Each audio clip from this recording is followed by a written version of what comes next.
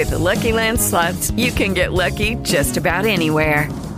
This is your captain speaking. We've got clear runway and the weather's fine, but we're just going to circle up here a while and get lucky.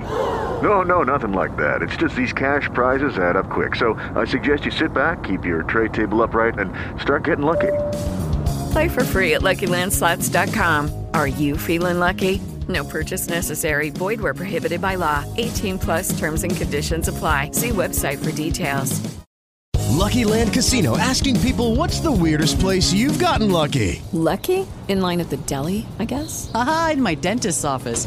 More than once, actually. Do I have to say? Yes, you do. In the car before my kids' PTA meeting. Really? Yes. Excuse me, what's the weirdest place you've gotten lucky? I never win and tell. Well, there you have it. You can get lucky anywhere, playing at LuckyLandSlots.com. Play for free right now. Are you feeling lucky? No purchase necessary. Void where prohibited by law. 18+. Terms and conditions apply. See website for details.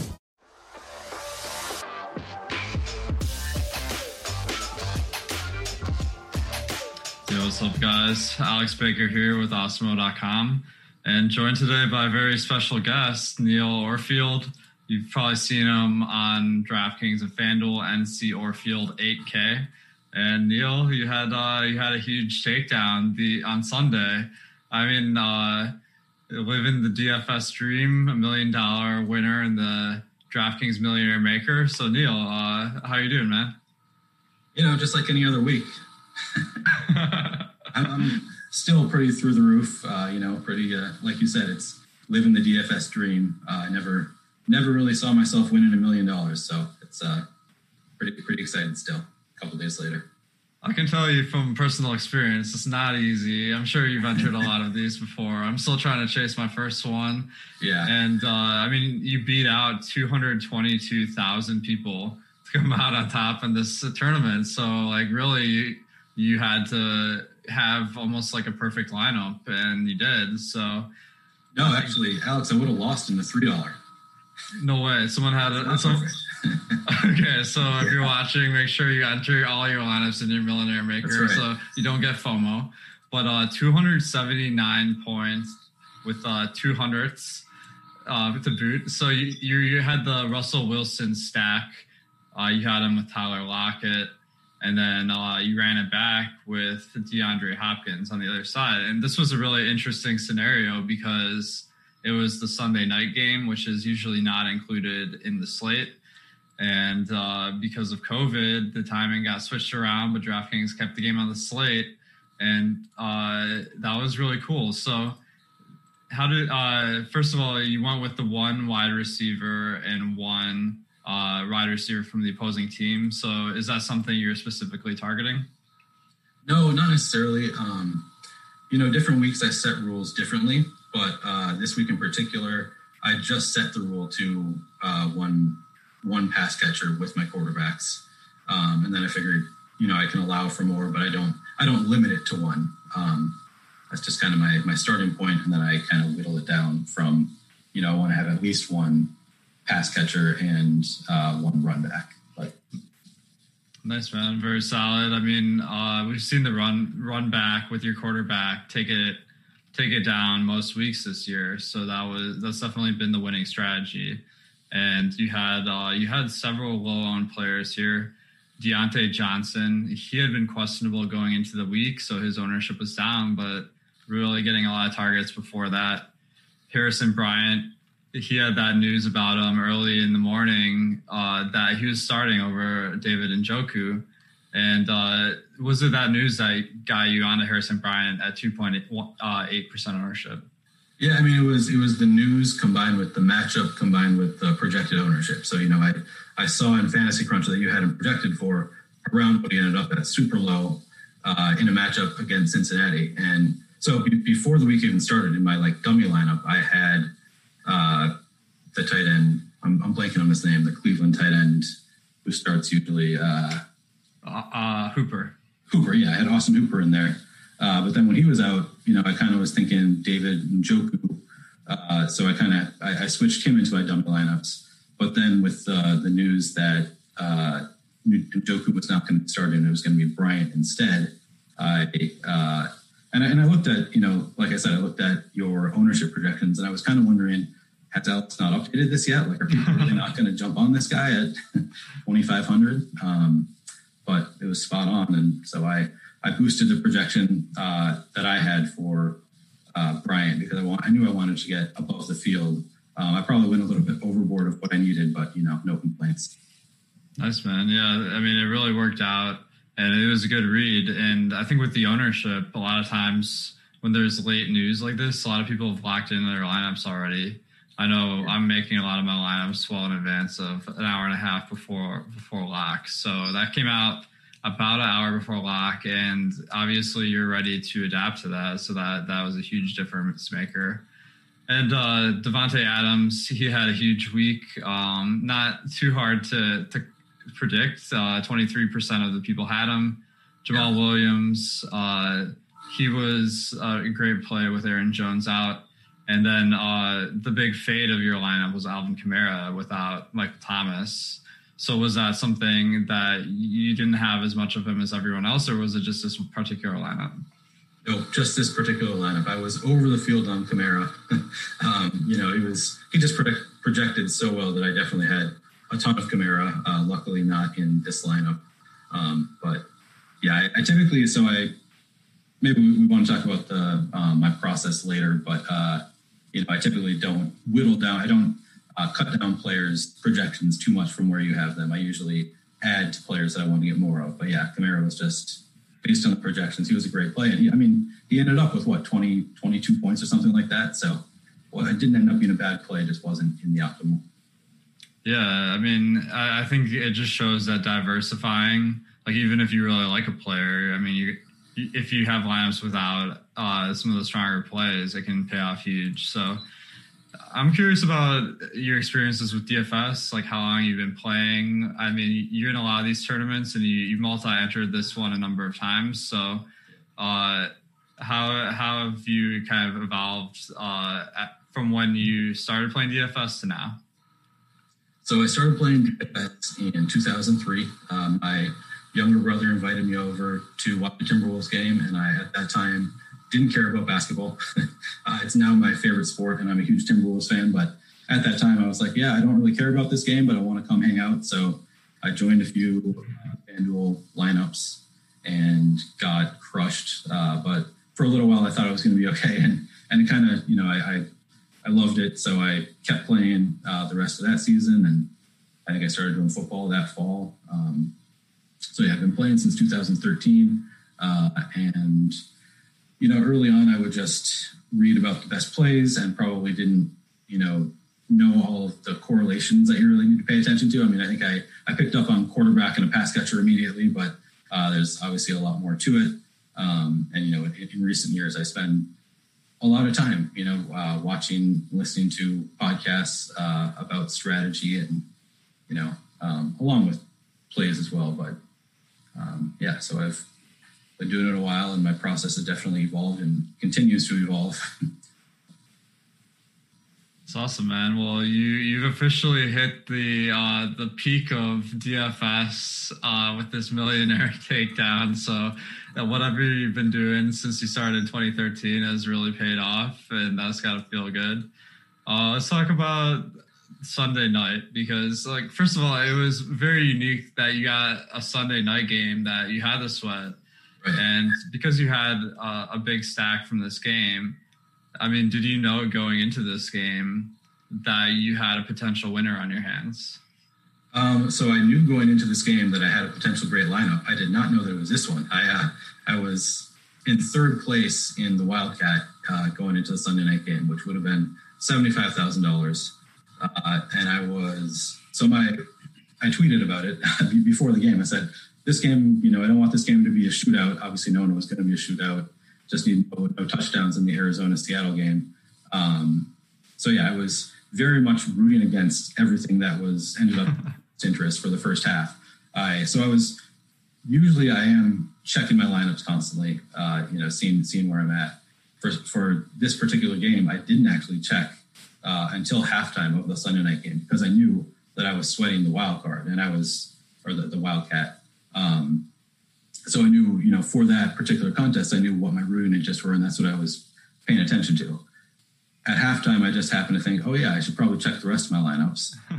Look, and my money's gone up in the Millie Maker. So I look at why that is, and I was in 48th place at the time with 3 players remaining. Nobody ahead of me had more than 1 player remaining, and I was 18 points out of first. So I was at that point, I was like, oh man, this is live. I've got a real shot here. And didn't actually watch the third quarter. I was busy doing other stuff. I was thinking about it the whole time. It was very much on my mind. So not watching it was tough, but nothing really went my way in the third quarter. So probably best that I didn't watch. I needed, I guess I needed 18 points out of Hopkins and Russ because everybody had Lockett ahead of me.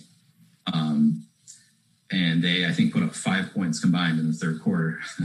So, and I told my wife, at halftime, I think I have a lineup that could be good.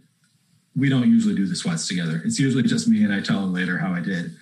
This particular one, I told her we watched the fourth quarter, and I was, stressed.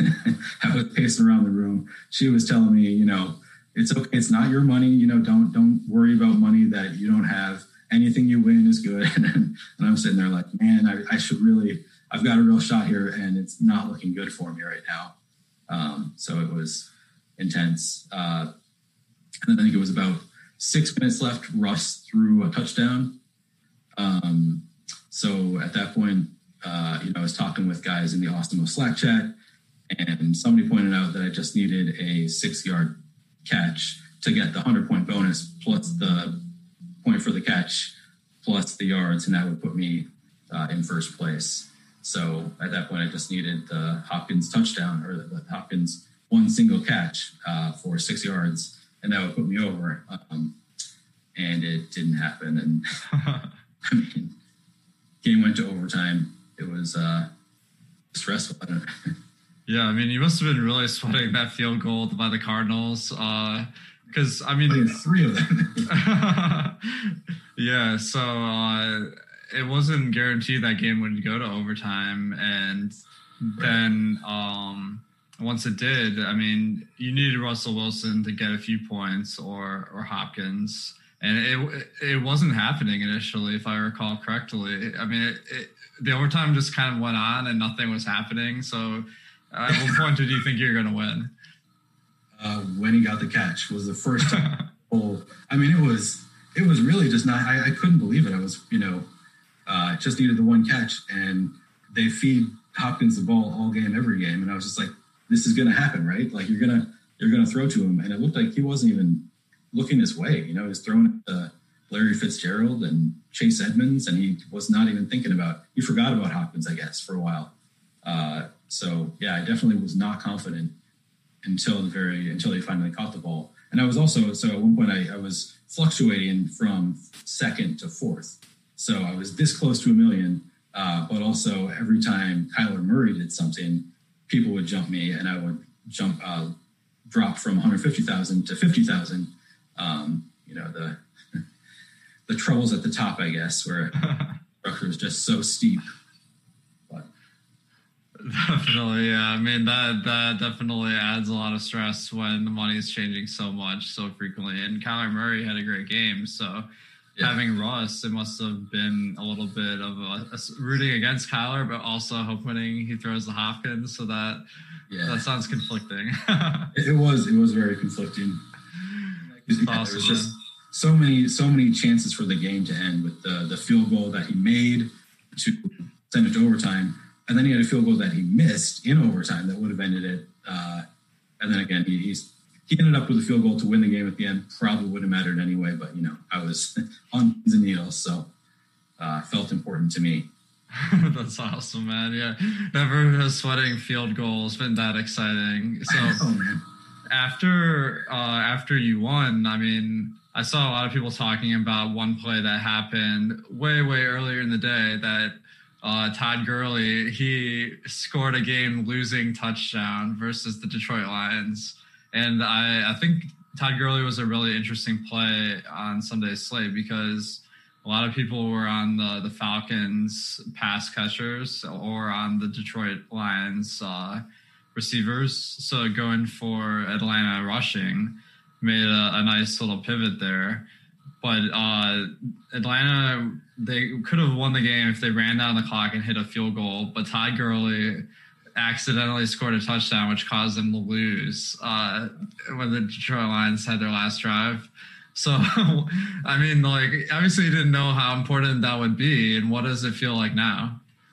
I mean, it feels amazing. It's just, it's so funny to win $1 million and know that because a player accidentally scored a touchdown, losing his team the game. I said this on Twitter. It would have been more fun, I think, if that had been the last game.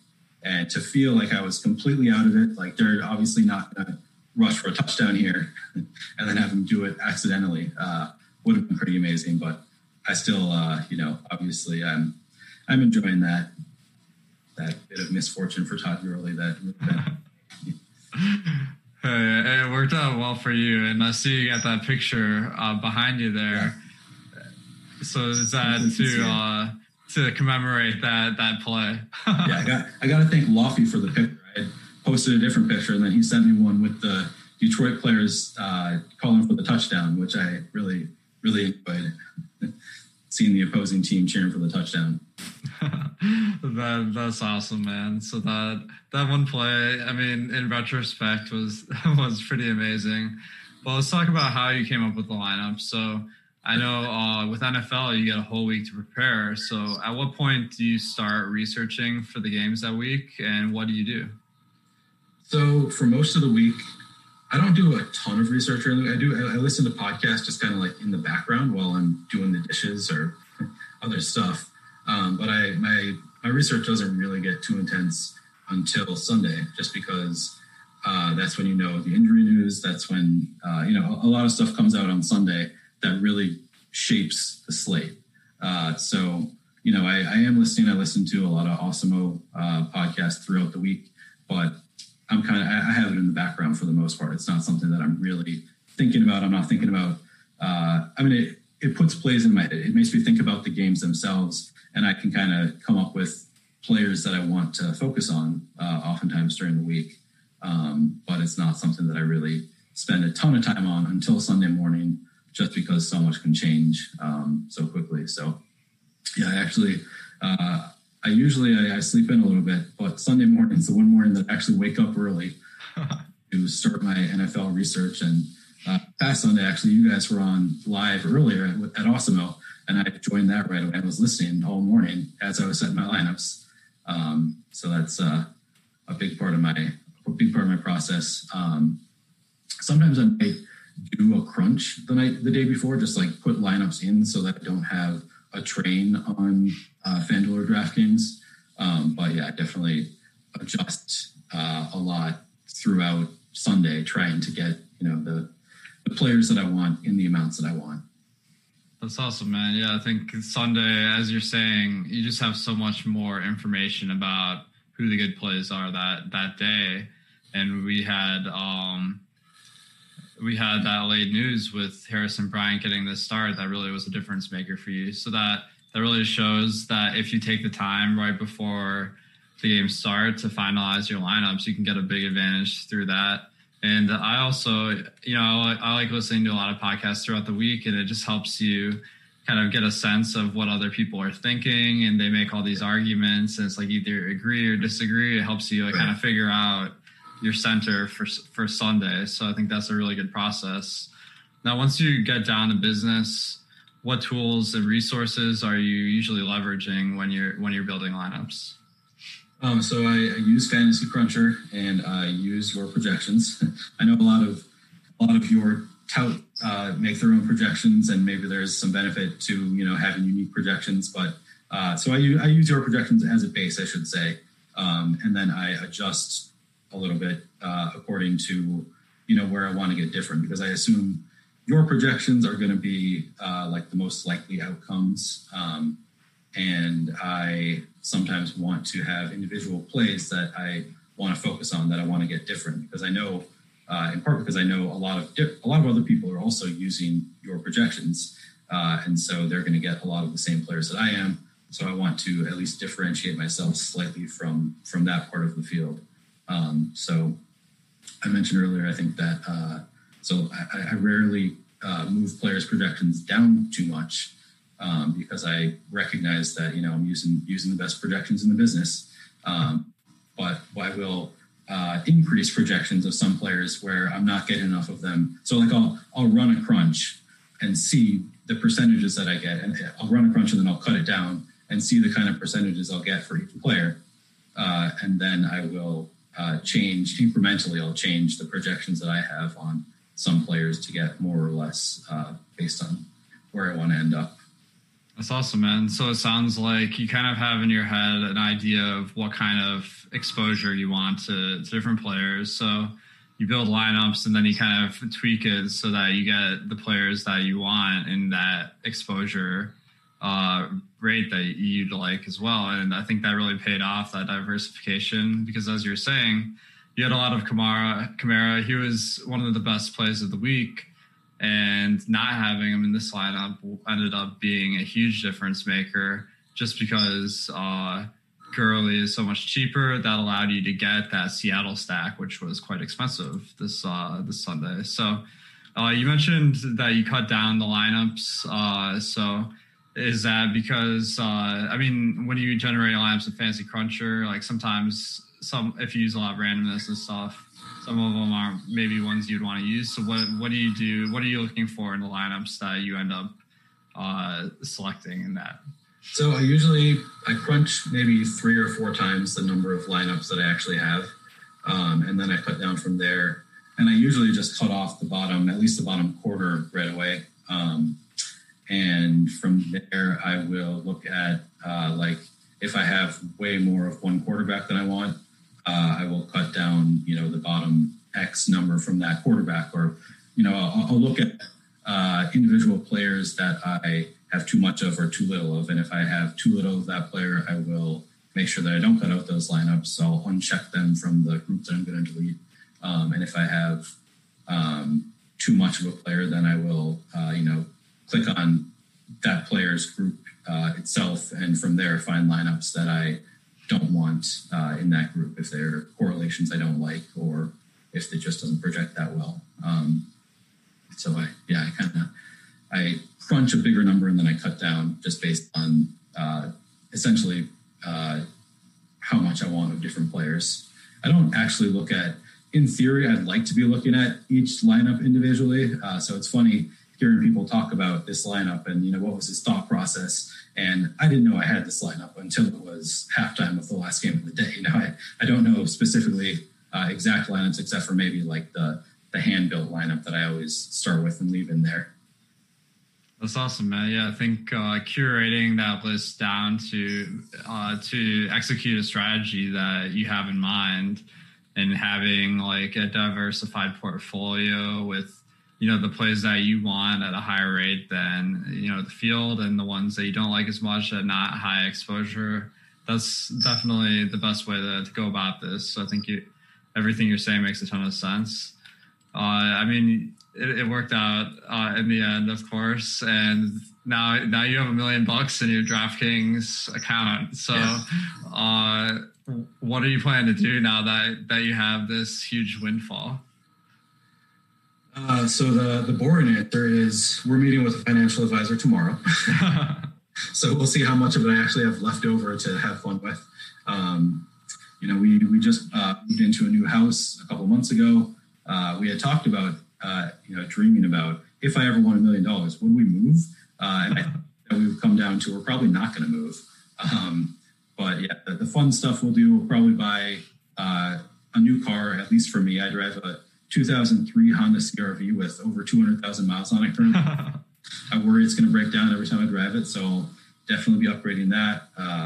Probably upgrade my wife's car as well. Some stuff around the house. As far as like life changes, I don't have any immediate plans to quit my job. I guess it's nice that that's an option now, but I'm not immediately planning to go pro and do this full time. But it would be nice to have a little bit more time to actually focus on DFS. But I figure I can use your tools. You put in all the work for me for the most part, so appreciate that. And it saves me a lot of time having your projections at my disposal.